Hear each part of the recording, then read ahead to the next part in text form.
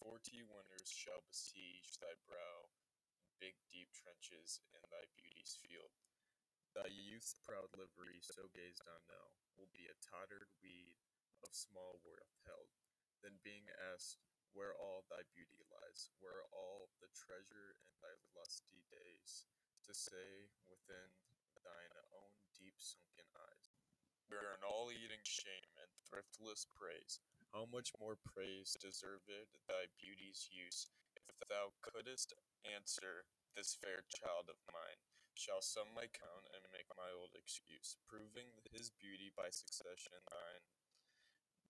This were to be new made by thou art old, and see thy blood warm when thou feelest it cold.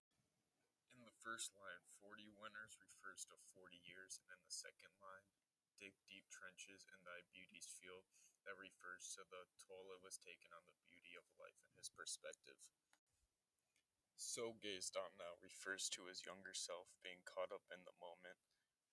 In line 3, proud livery refers to fancy clothing, and then in the next line, tottered weed refers to torn clothing, and these both refer to the different aspects of his life and what he had to go through and things falling apart.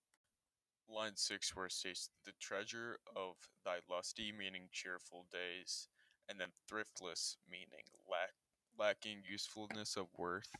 It shows the shift in time and how we viewed the days.